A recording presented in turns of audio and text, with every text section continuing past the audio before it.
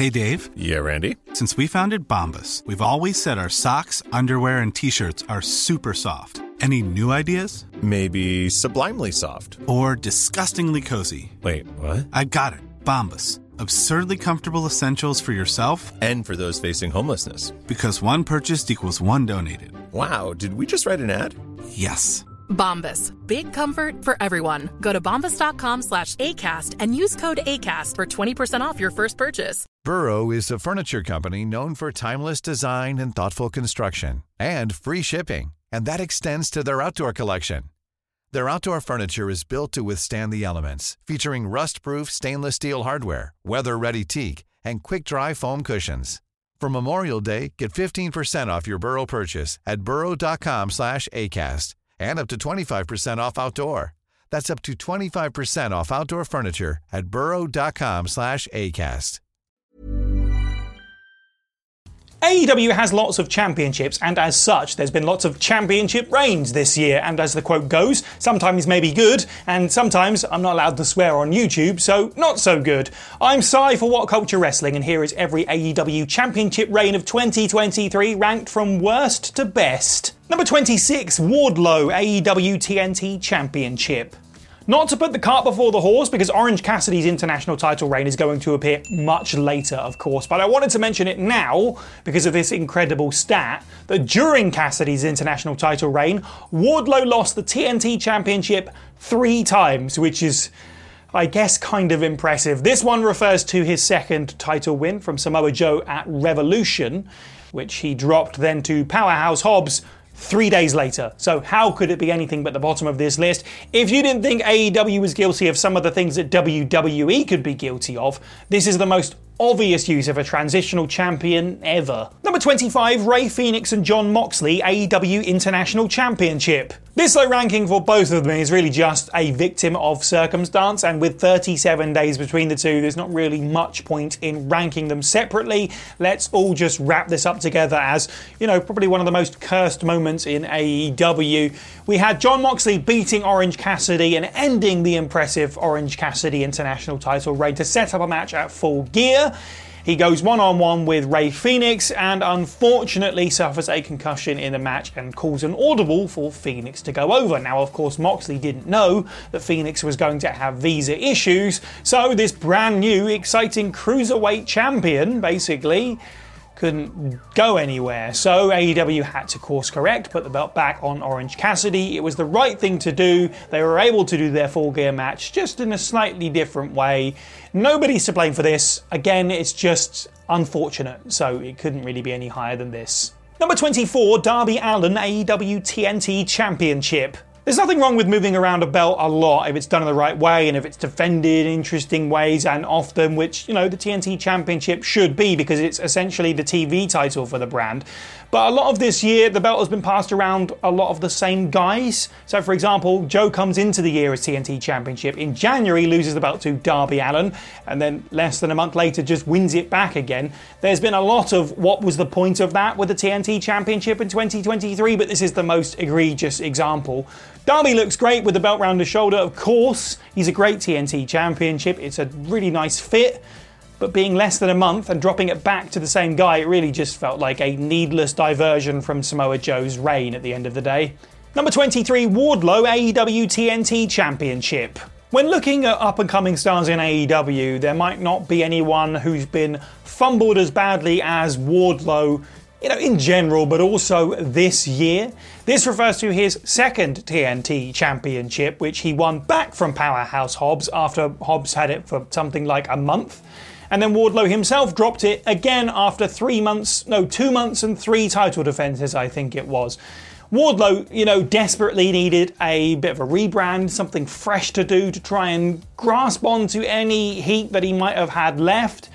And they just put the belt back on him, which the belt felt pointless at this point, and unfortunately, so did Wardlow. Number 22, Julia Hart, AEW TBS Championship, and Toni Storm, AEW World Women's Championship. I'm putting these together for the sake of expediency and because at the time of speaking they really only just got the belts a few weeks ago, so it's kind of hard to rank their reigns at all. What I can say at least that this is the right decision for both championships.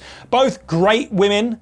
Julia Hart easily described as one of AEW's most improved stars over 2023, so that makes sense. And Toni Storm's timeless gimmick is over, so that makes sense. Can't say anything more than that right now. Hopefully both of them have some, decently lengthy reigns with these belts. Here's to the future. Cool. Number 21, Death Triangle, AEW World Trios Championship. Again, this is just another low ranking purely because of circumstance, because this reign ended 11 days into 2023. That said, Death Triangle had the belts for 127, I think it was, in total, and overall, it was a pretty good run considering the belts started off in a really bad place. They were essentially invented to be put around the waist of the Elite, and the night that happens, of course, is All Out. So all the backstage drama occurs, and suddenly the belts need new owners, and Death Triangle did their absolute best with it. They put on a great run overall, really no complaints, and it ended on a high with the best of 7 series, culminating in January this year. So overall, pretty decent. Number 20, Hikaru Shida, AEW World Women's Championship.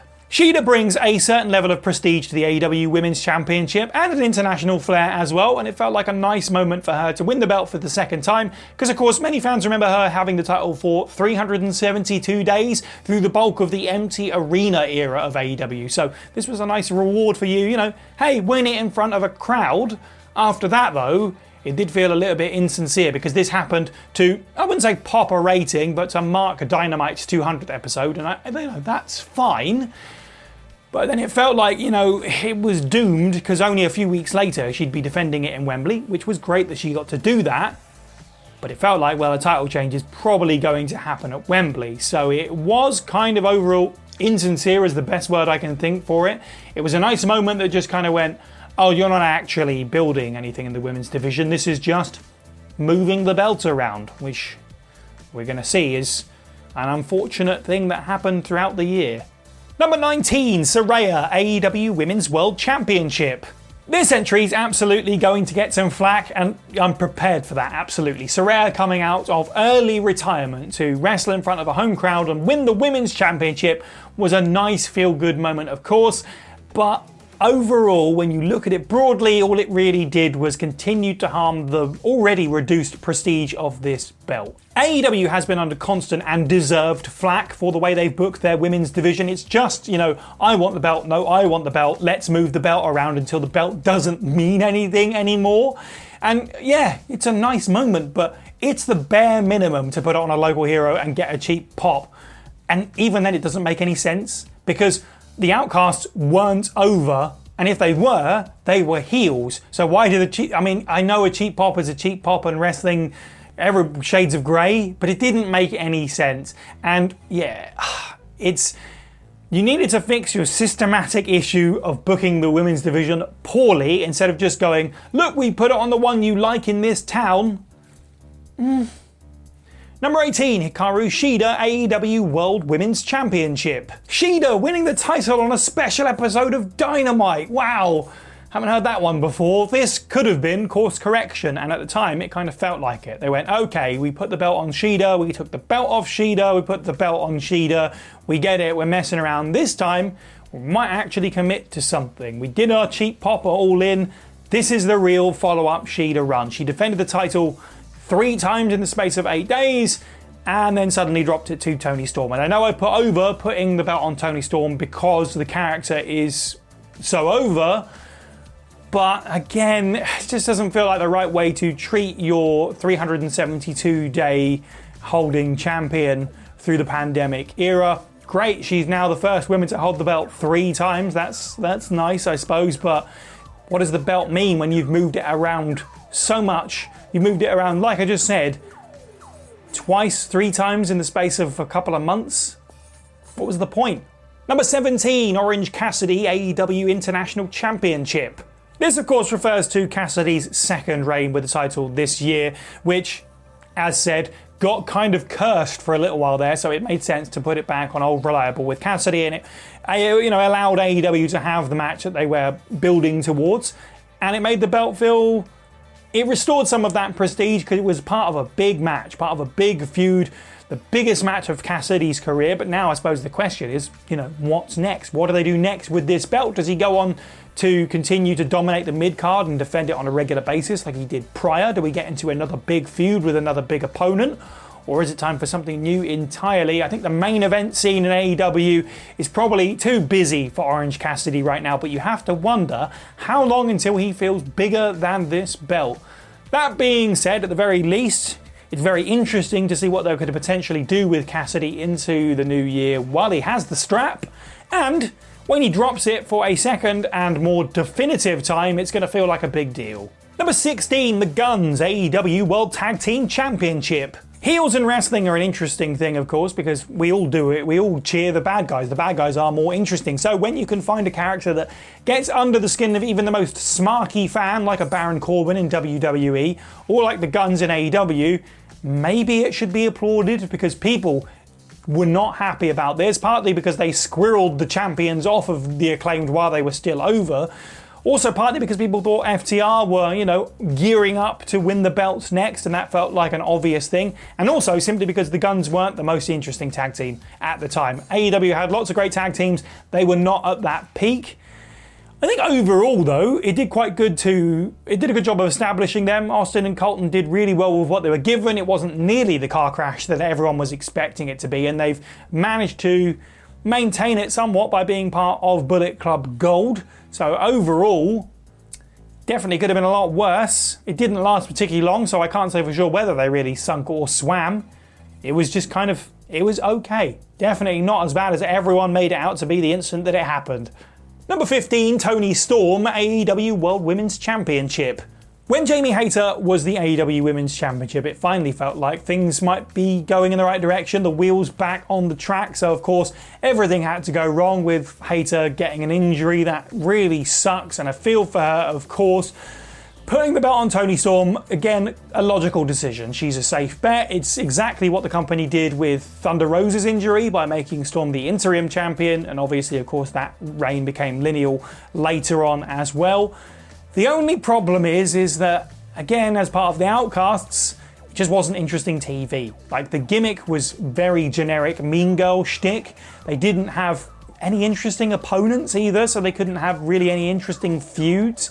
It was all just kind of a big, fat, bright green meh, which meant that Toni Storm's 66-day reign felt overall kind of directionless. Number 14, Powerhouse Hobbs, AEW TNT Championship.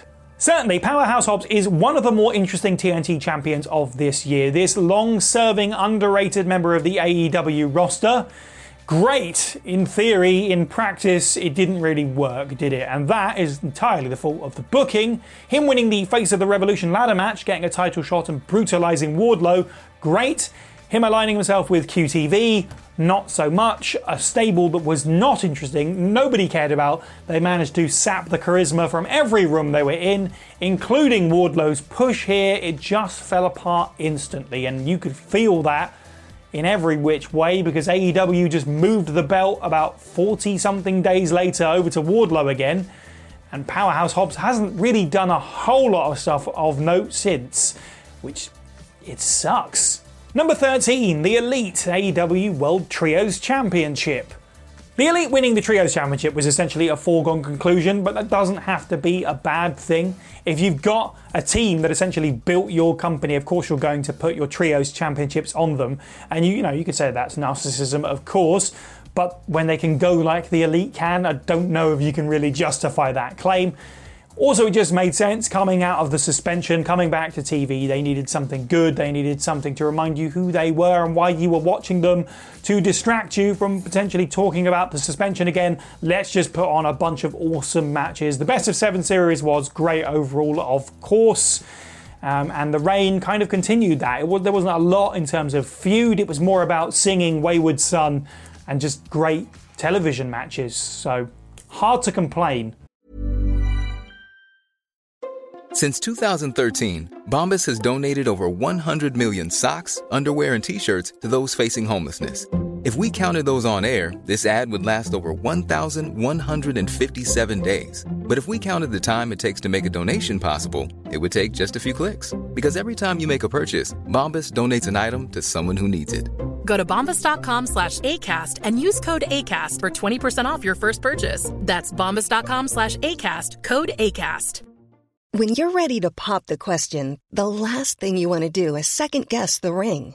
At BlueNile.com, you can design a one-of-a-kind ring with the ease and convenience of shopping online. Choose your diamond and setting. When you find the one, you'll get it delivered right to your door. Go to BlueNile.com and use promo code LISTEN to get $50 off your purchase of $500 or more. That's code LISTEN at BlueNile.com for $50 off your purchase. BlueNile.com, code LISTEN.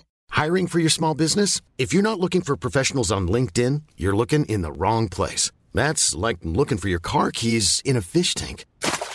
LinkedIn helps you hire professionals you can't find anywhere else, even those who aren't actively searching for a new job but might be open to the perfect role. In a given month, over 70% of LinkedIn users don't even visit other leading job sites. So start looking in the right place. With LinkedIn, you can hire professionals like a professional. Post your free job on linkedin.com/people today. Number 12, Ricky Starks and Big Bill, AEW World Tag Team Championship. Open challenges are usually pretty good for that, you did your best, kid, but try again next time kind of way to build somebody up. But we're the champs here, and that's why we defend every week. So when a surprise comes along, it's great because wrestling surprises don't really come along very often anymore. But as part of an open challenge, for some reason it always feels like a big deal, especially because the pairing of Big Bill and Ricky Starks was really new and really weird. So for them to beat FTR, one of the biggest tag teams on the planet, on a random episode of Collision, that was a nice surprise. It's also been a really good rehabilitation for both of the guys. Ricky Starks as a character, someone who was super over, who kind of got lost in the shuffle. It's been good for him to do something new and have him give him a good place on the card. And Big Bill, of course, as a guy, the demons that he's had and the stuff that he's been through, it's nice to see him succeeding, winning at life, if you like, by getting the tag belts. And that feels a real, heartwarming moment. This surprise is the kind of thing that AEW needs more of every now and then, so more of this, please. Number 11, the House of Black, AEW World Trios Championship. Do you ever really want something and then when you get it, it's kind of a disappointment? House of Black as Trios Championship just made sense, with their presentation already making them one of the most engrossing stables in AEW. Putting the belts on them was just next level stuff. And the win was great, of course. But then what? What happens after that?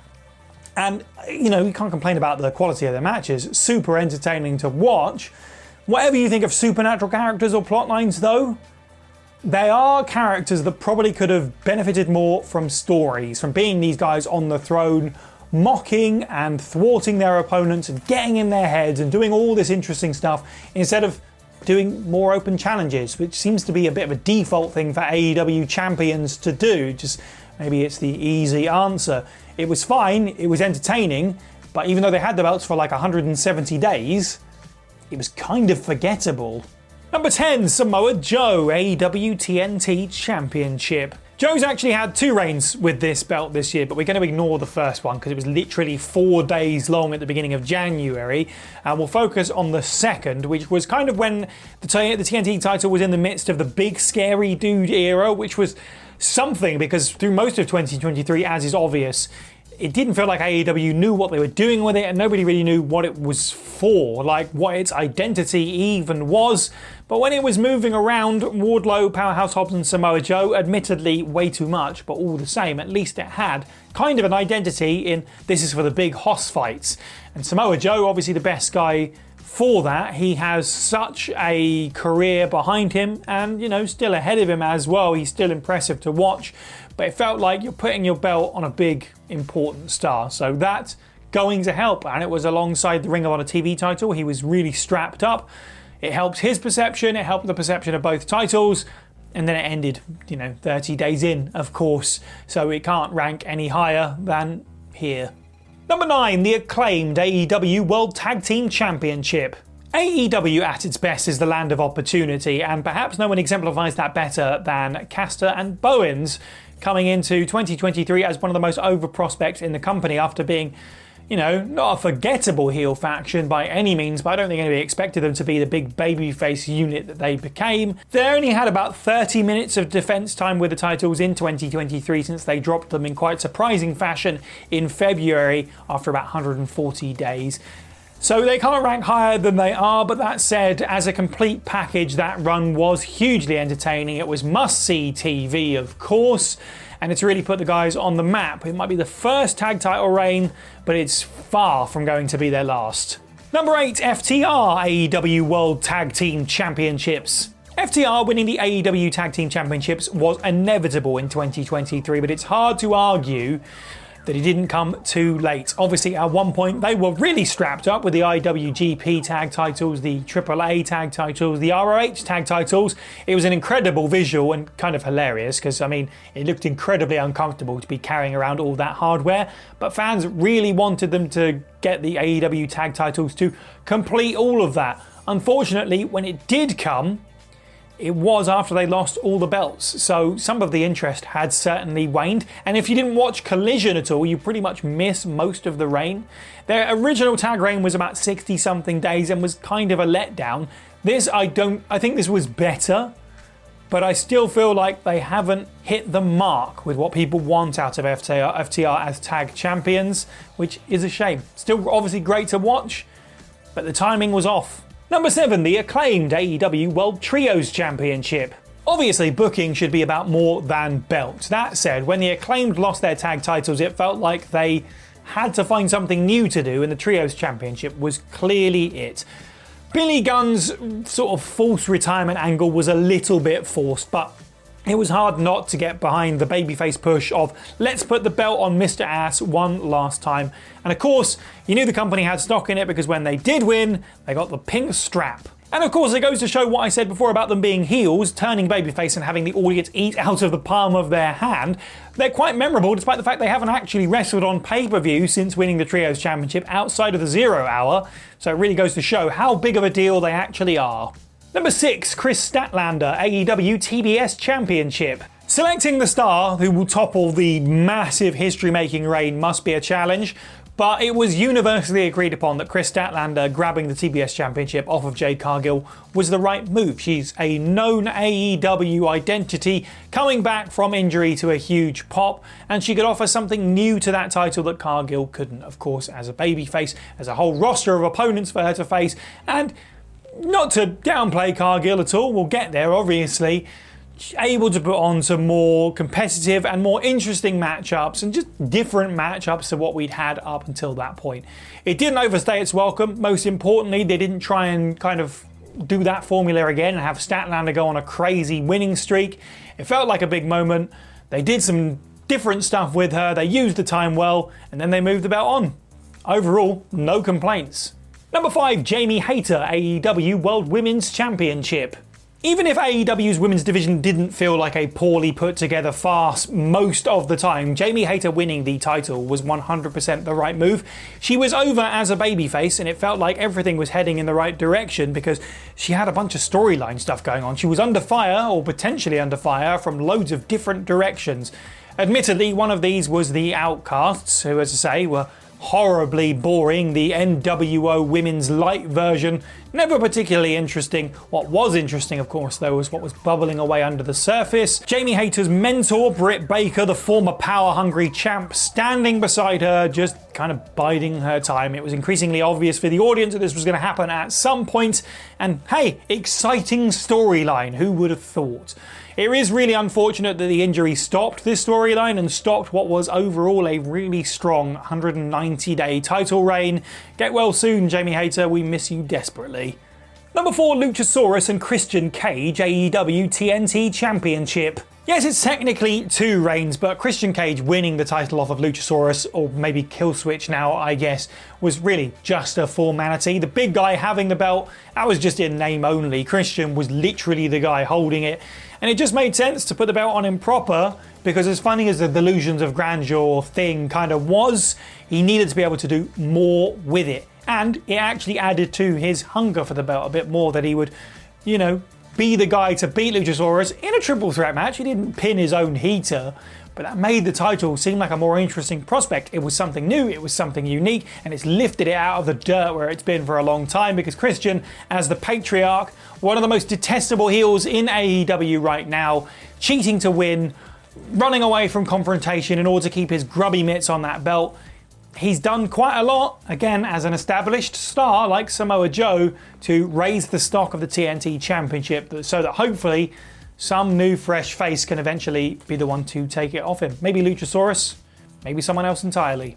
Number 3, Jade Cargill, AEW TBS Championship. Whether or not AEW needed or needs a mid-card women's title is certainly a question without an answer at this point, but at one point it did have an answer, and the answer was Jade Cargill using it perfectly to elevate herself. Obviously, as a competitor who was a tad limited in the ring, and she's early into her career and she has a tremendous upside, so there's absolutely no slight there. It was all about the presentation, and they did an incredible job with it.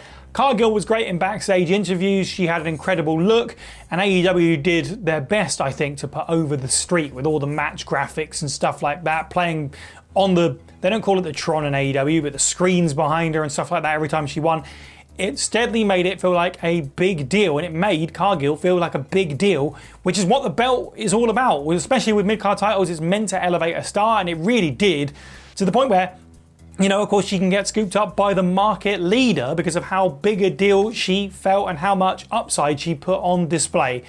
The women's world title in AEW, nobody's really put their mark on that since Britt Baker in the same way. Jamie Hayter got close, but TBS Championship and Jade Cargill, despite the fact that she's now dropped the belt and gone to WWE, already, or rather still, in fact, I should say, synonymous with each other. Number 2, Orange Cassidy, AEW International Championship. AEW has a belt problem, and it's about to make it worse by adding another one to it at the time of speaking with the Continental Championship. People already reacted with scorn and questions when the All-Atlantic, now International Championship, was unveiled, wondering what the point of it was.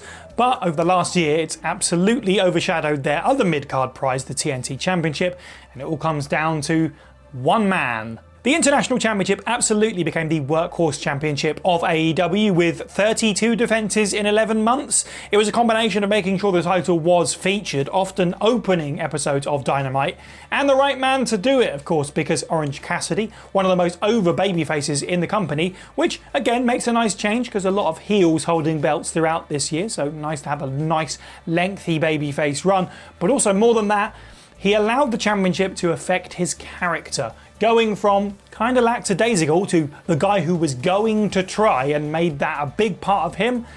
Allowing the championship to change your character makes the championship feel like a big deal, funnily enough. This is the perfect example of one helping the other and vice versa. Orange Cassidy was already massively over, but now, as I said before, he's nearly ready to enter the main event scene if it wasn't so full of guys already. And the International Championship feels like the second biggest title in the company. And number 1, MJF AEW World Championship. Speaking of the biggest prize in the company, 2023 belongs to Maxwell Jacob Friedman, and the AEW World title has just been waiting for him this entire time when he won it in 2022 into 2023. It's been a really exciting run, going from the biggest scumbag on earth, having a refresh which I don't even think he was really getting sour, but they got ahead of the curve by turning him face, something that didn't seem like it could ever be done, by turning him from, a huge prick into this fragile, broken man willing to give friendship another shot. And more than just as a character and storylines, and absolutely, MJF's title run has delivered some of the most cutting drama that the company has ever produced, right up there with the Hangman stuff. Maybe just a notch below, but it depends on your tastes. Also, the ring work has been incredible. Like, MJF has really blurred the line of being I'm the best guy around by putting on a 60-minute match against Bryan Danielson and working against the likes of Samoa Joe, Tanahashi, and so on, putting on some incredible matches this year. This isn't just the best title reign of the year in AEW and probably any other company as well, but it will leave a huge mark on the history of this championship and company going forwards. And that's every AEW Championship reign of the year, ranked from worst to best. Let me know what you thought down in the comments below. What have been your favourite and least favourite Championship reigns of the year? Here's another great video from the channel that you should watch appearing on screen now. Please, we appreciate you. Don't forget to like this video, subscribe. I've been Cy for What Culture, and have a good week. Mom deserves the best, and there's no better place to shop for Mother's Day than Whole Foods Market. They're your destination for unbeatable savings, from premium gifts to show-stopping flowers and irresistible desserts. Start by saving 33% with Prime on all body care and candles. Then get a 15-stem bunch of tulips for just $9.99 each with Prime. Round out Mom's menu with festive rosé, irresistible berry chantilly cake, and more special treats. Come celebrate Mother's Day at Whole Foods Market. Mom deserves the best, and there's no better place to shop for Mother's Day than Whole Foods Market. They're your destination for unbeatable savings, from premium gifts to show-stopping flowers and irresistible desserts. Start by saving 33% with Prime on all body care and candles. Then get a 15-stem bunch of tulips for just $9.99 each with Prime. Round out Mom's menu with festive rosé, irresistible berry chantilly cake, and more special treats. Come celebrate Mother's Day at Whole Foods Market. Normally, being a little extra can be a bit much. But when it comes to healthcare, it pays to be extra. And United Healthcare makes it easy with Health Protector Guard fixed indemnity insurance plans. Underwritten by Golden Rule Insurance Company, they supplement your primary plan, helping you manage out-of-pocket costs without the usual requirements and restrictions like deductibles and enrollment periods. So when it comes to covering your medical bills, you can feel good about being a little extra. Visit uh1.com to find the Health Protector Guard plan for you.